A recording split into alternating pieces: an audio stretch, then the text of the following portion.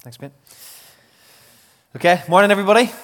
Good morning. Okay, I'm going to get you to chat to each other for a little second here, just at the start of our talk this morning. There's a sentence on the screen. The church was designed first to be blank, right?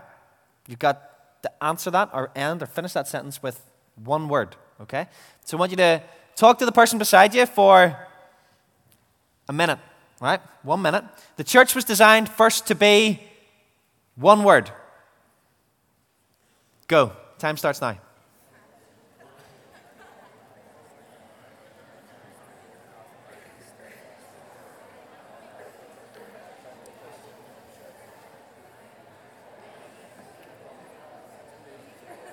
"30 seconds.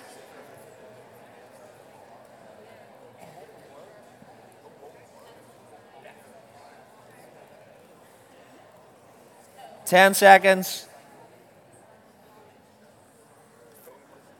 4, 3, 2, 1. Okay. Anybody brave enough to venture an answer? Come on, don't be shy. You're going home anyway, so no, you're never going to see most of these people again, right? Any answers? The church was designed first to be, yes? A bride? It's a good answer, yeah. But it's not the one I'm looking for. Okay. Any others? That's a great answer, by the way. Home? Good answer as well. Dave would be proud. Fits the back of his t-shirt, right? But not the answer I'm looking for. This is a quote, by the way, from a preacher. Yeah. Refuge, a great answer as well, but not what I'm after. One more. Take one more. See if anybody can get it.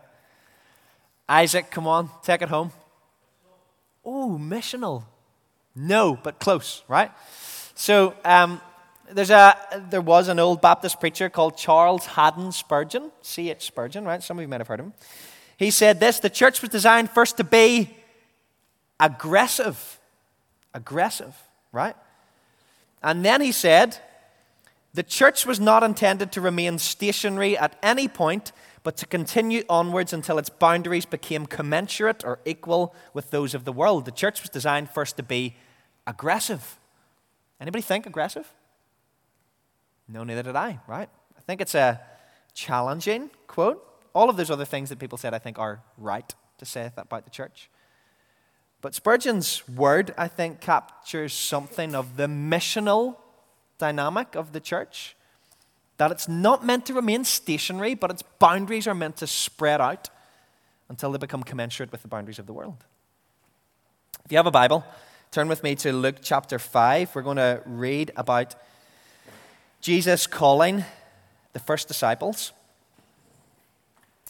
Thinking about fishing today, I have to confess, I have next to no experience of fishing. I've been fishing once and I caught something that was like the equivalent of a goldfish, and I don't know, just threw it back in and was bored the whole time. I don't know very much about fishing, but this is a miraculous catch of fish that's happening in Luke chapter 5, okay? So we're going to read it together, and then we're going to think about what it means to be on mission with Jesus.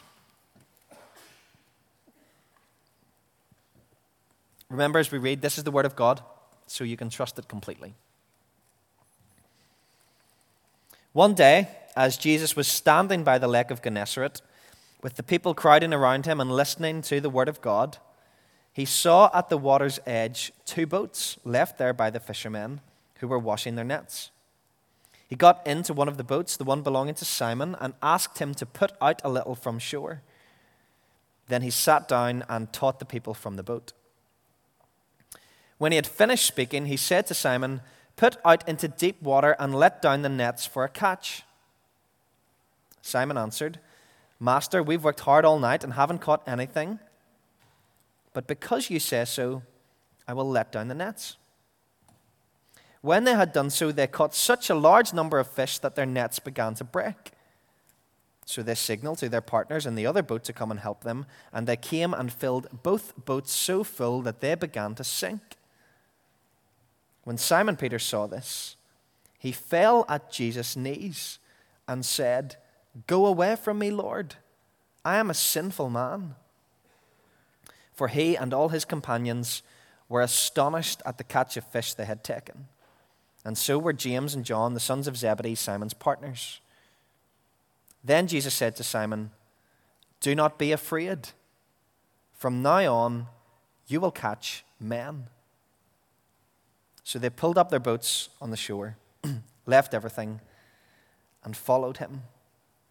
Keep your Bible open, Luke chapter 5. Before we launch into this passage itself, it's helpful for us to understand a little bit about the context in which all of this takes place. We know from Luke chapter 4, you might want to flick back a page, verse 21 in particular, that the coming of Jesus has signaled that everything is about to change.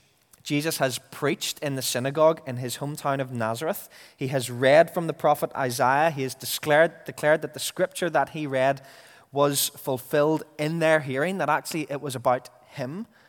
And upon hearing him preach, the people are amazed. They had never heard anyone teach with such insight and authority.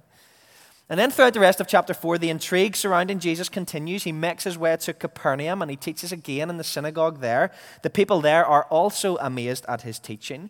He drives out an evil spirit in the synagogue, probably not something that most people were used to seeing in the average church service.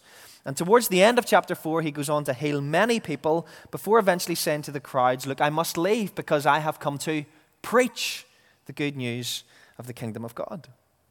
And so he proceeds to preach in the various towns throughout Judea.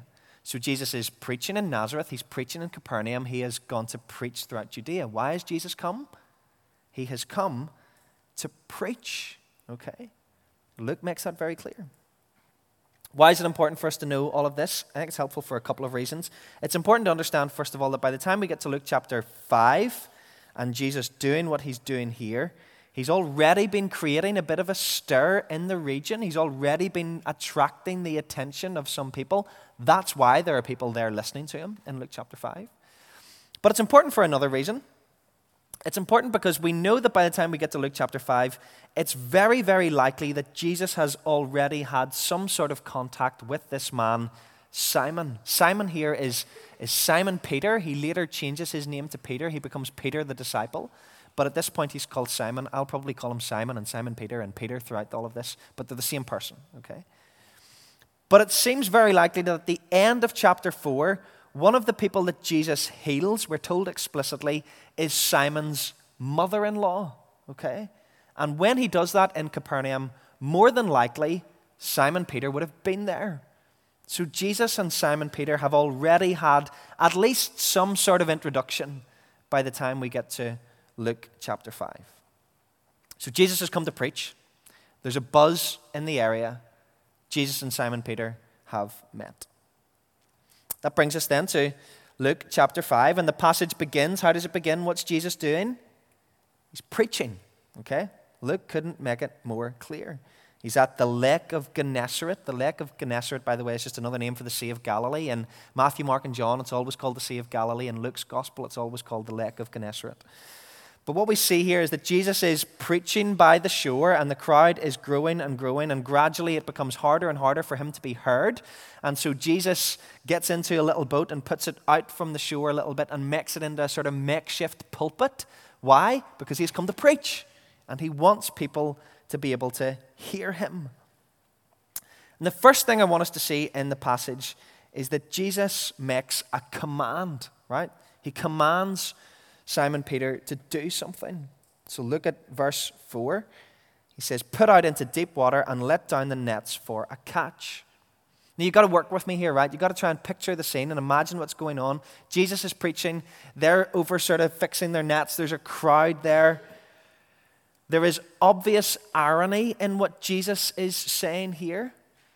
Who is he to the crowd? He's just a carpenter's son from Nazareth. He's not from the local area, nor does he, as far as the crowd are concerned, have any clue about or background in fishing. Peter, on the other hand, is an experienced fisherman. He is probably very familiar with these waters. He knew the best time and the best place to catch the fish. And on the surface, it looks as though Jesus is giving advice here on a subject about which he knows very little. I don't know if you ever do that. It's really annoying when people do that, isn't it? When they give you advice on things that they don't really know what they're talking about. I do it with cooking. Sometimes Linda will be making something and I'm like, well, I think maybe she's put a bit of that spice in there. And she's like, just go away. I find myself doing it now with parenting, but the thing is, we're both as clueless as each other with that, so I can get away with it. But it's really annoying when you give advice on something and you don't know what you're talking about. And Peter could be forgiven for thinking that that's what Jesus is doing here. The task that Jesus has given him has failure written all over it. I'm sure Peter must have been thinking to himself, Jesus, do you not know? Do you not know who we are? Do you not know that we are experienced fishermen? We've been to the best place at the best time and we have caught nothing. Now you're looking us to go to the worst place at the worst time? He must have been thinking, okay, I'll let down these nets, but I don't expect that we're going to catch very much. But here's the thing, right? You've got to get this. What we see is that because Jesus commanded him, Simon Peter let down the nets. Right? He knows that Jesus' command seems strange, and yet he does it because Jesus commanded him to do it. That strikes at the very heart of what it means to be a disciple of Jesus. That whenever his commands seem confusing and hard, that whenever his commands directly challenge our view and preferences, when something within us thinks that we know better than Jesus, then we face the opportunity for obedience and growth as his disciples. And if we're thinking about what it means to be on mission, to be witnessing to those on the front line, before we think about any of that, we've got to be asking ourselves, am I someone who is living in obedience to the commands of Jesus? Am I really a faithful disciple? Think with me for a moment about what must have been involved for Peter here as all of this is happening. Think about the cost to him, first of all. What would it meant for him to go back into the water and let down the nets again? Well, he's just come out of the water. He's been there all night. He's probably exhausted. He's just spent most of the morning cleaning his nets. Now Jesus is saying, no, go back into the water and get them dirty again. There was cost involved here. There will be cost for you in following and obeying the commands of Jesus. But what about his reputation as well? I think that's maybe the biggest stickler for Peter here. There's a crowd watching all of this. He's the one who's supposed to know what he's doing. Not this rabbi, carpenter's son from Nazareth, the sticks. And yet, Peter is willing to count the cost and put his reputation on the line. Even when it is inconvenient to him, he obeys the commands of Jesus.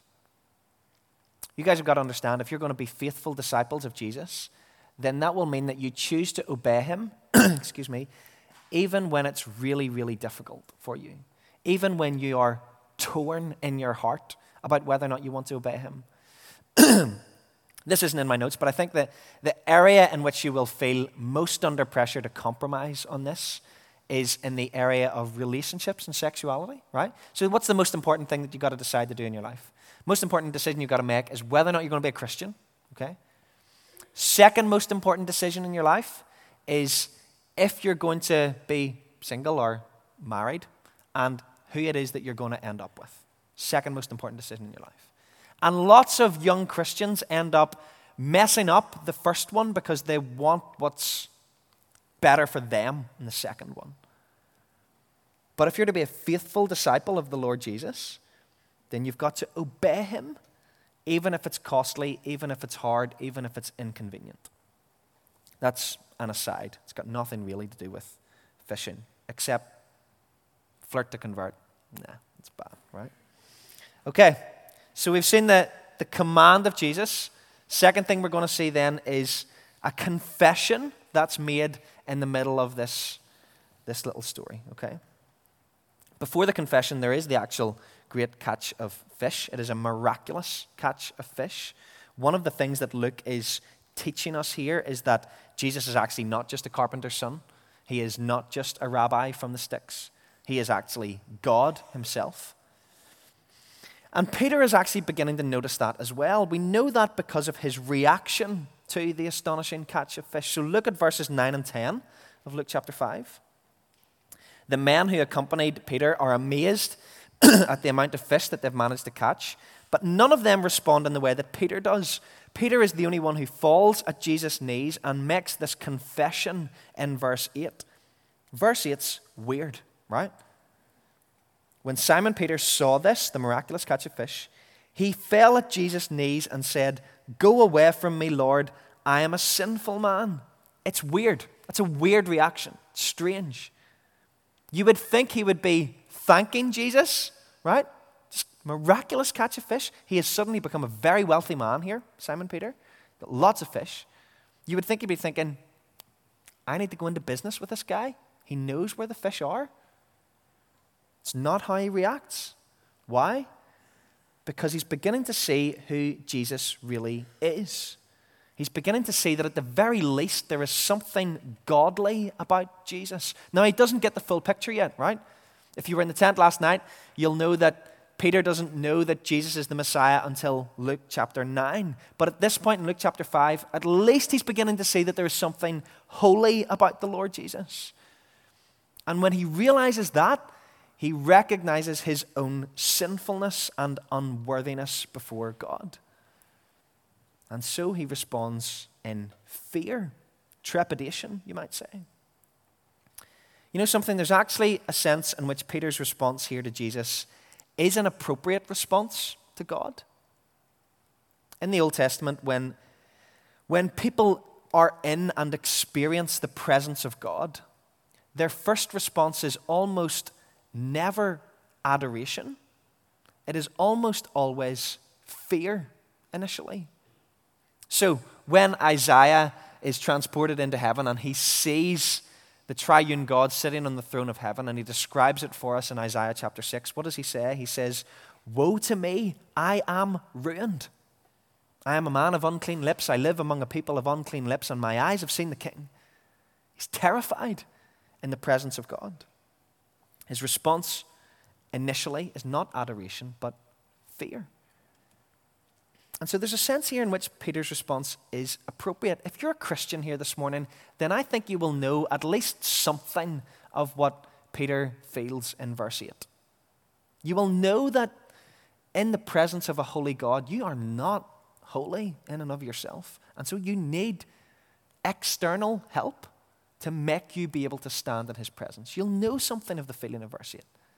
If you're kind of on the edges of faith, you're kind of back and forward about whether or not you want to become a Christian, you'll know, I know I'm not right with God. I know that he is holy and perfect, and I know I need to get right with him.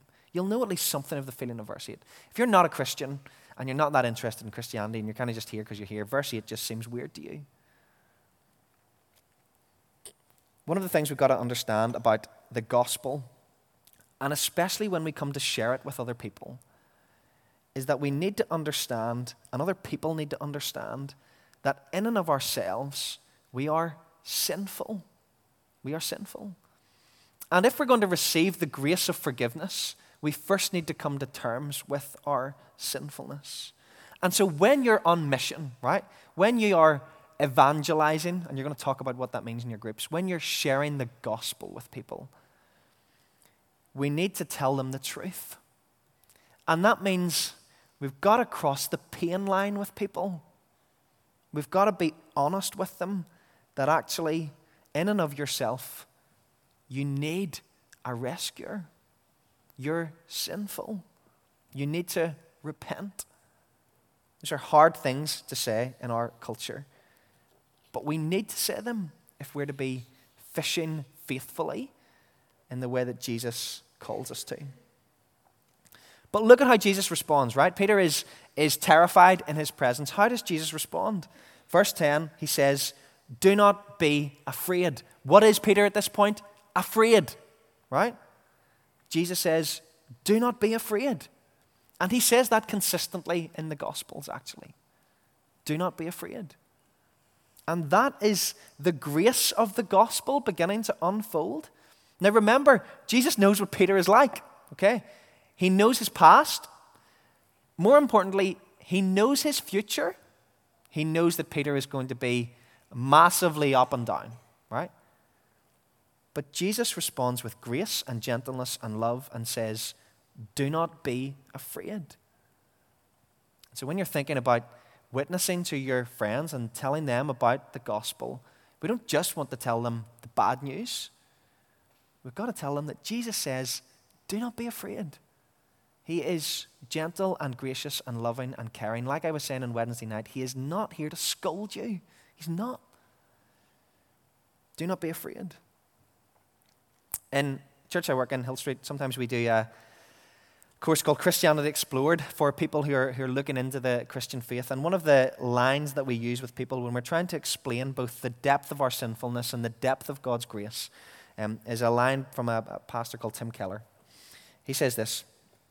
He says, "We are more wicked than we ever dared to believe, and yet at the same time, we're more loved and accepted in Christ than we ever dared to hope." We're more wicked than we ever dared to believe. You're much worse than you think you are. And yet at the same time, we're more loved and accepted in Christ than we ever dared to hope. You're way more loved than you think you are.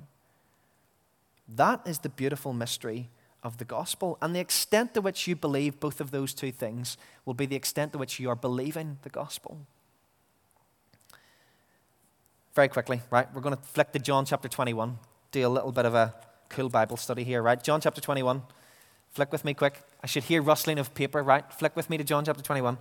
Because one of the things I want to show you is how in the course of his life, Peter has begun to understand that he is more wicked than he dared to believe, and yet he's more loved and accepted than he dared to hope, right? I want to show you that this has been true in his experience.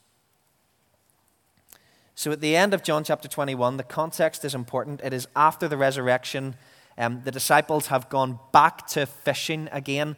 Peter, of course, has denied Jesus 3 times before his crucifixion. And so Peter, at this point in his life, ought never to have been more aware of his sinfulness and fallenness. I imagine at this point, Peter has never felt more guilty, right?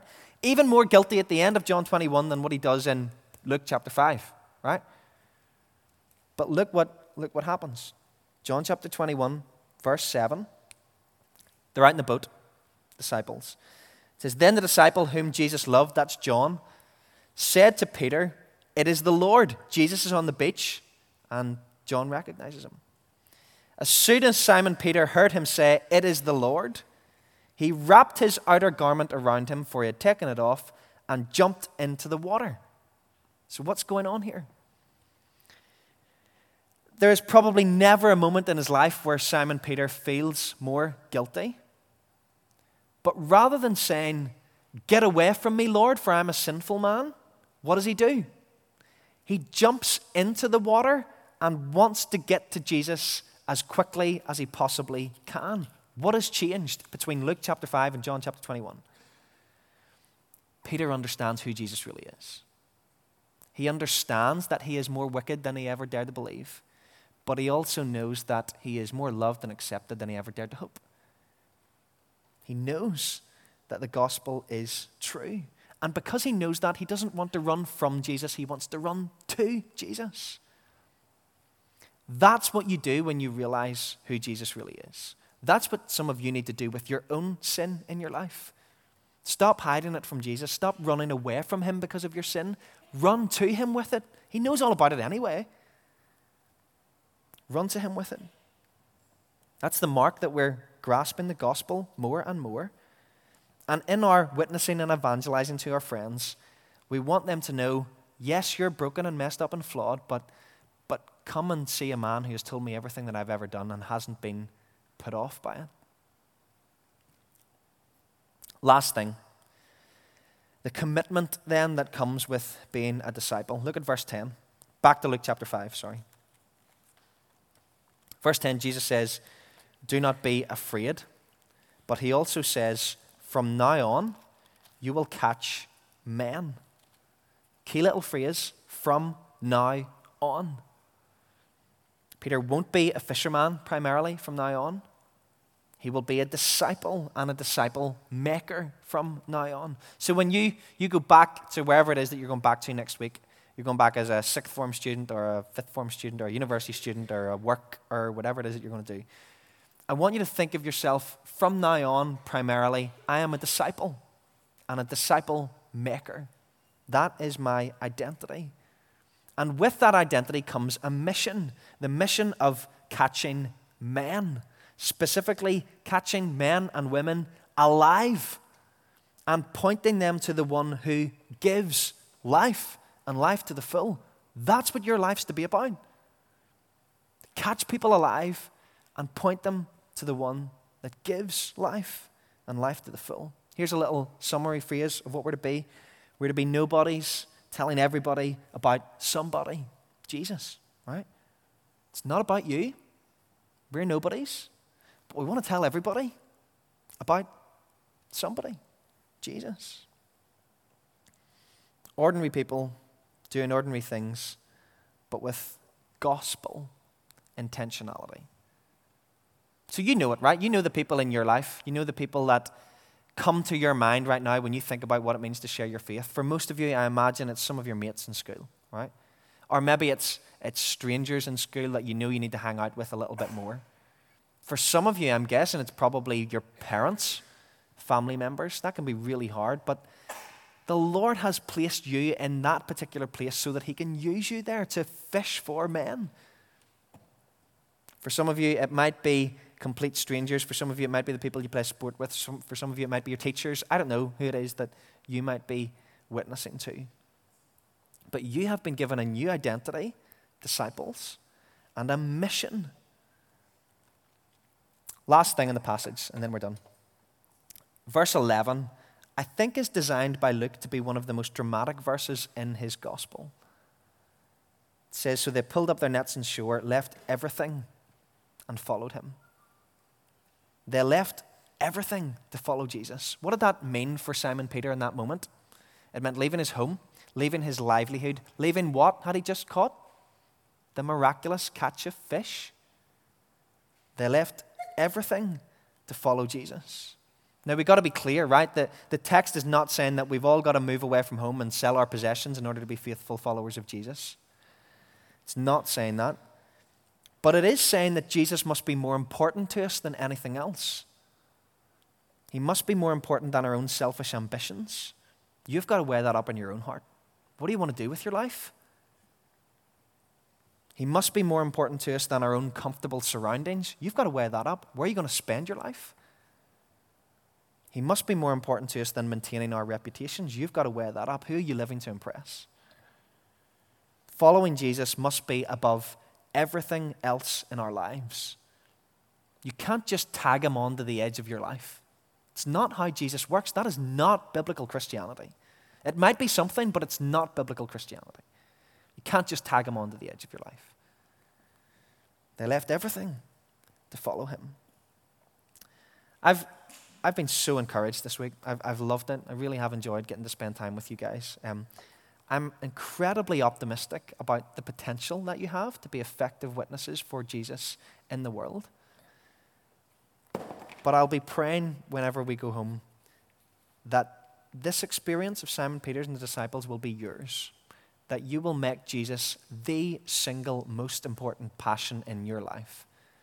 And that as you get to know him more and more and love him more and more, the people around you will be drawn to him more and more, so that many, many, many people might come to know and love the Lord Jesus. Let's pray. Father, we thank you. We thank you so much for the encouragement that it's been to be together this week. We are really grateful for that, and we want to really thank you for the encouragement that we've had together. Thank you for your word here too, that even in this simple little passage, there's so much truth for us to mine and think about.